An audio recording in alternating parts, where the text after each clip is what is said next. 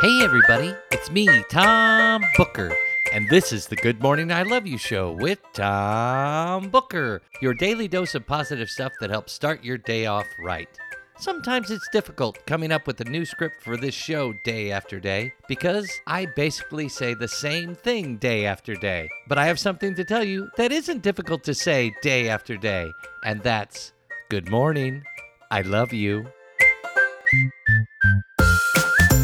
It's hard to believe that I wake up this bright-eyed and bushy-tailed every day. That's because I don't wake up bright-eyed and bushy-tailed every day. But I do try to take actions that help me become bright-eyed and bushy-tailed every day. And one of those actions that I take every day is creating this podcast. I produce this podcast 5 days a week because it helps me stop thinking about myself and start thinking about you and how I can try to make you feel good. Because, for reasons that I don't understand, trying to make you feel good makes me feel good. And since it's Wildcard Wednesday on the Good Morning I Love You show podcast, you're going to have the opportunity to make yourself feel good by trying to make other people feel good. And perhaps you'll become bright-eyed and bushy-tailed.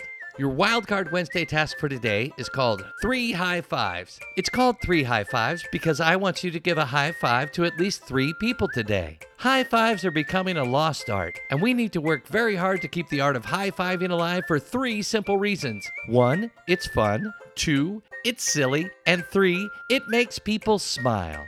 Now, as always, it doesn't matter who you give a high five to. It can be anyone from a long-loved relative to a stranger in the store. It just matters that you do it. Give it a try. I bet it will make you and the person you're high-fiving smile from ear to ear. Our quote for today is about smiling, and it comes from the groundbreaking comedian Phyllis Diller. Phyllis once said, "A smile is a curvy line that sets everything straight."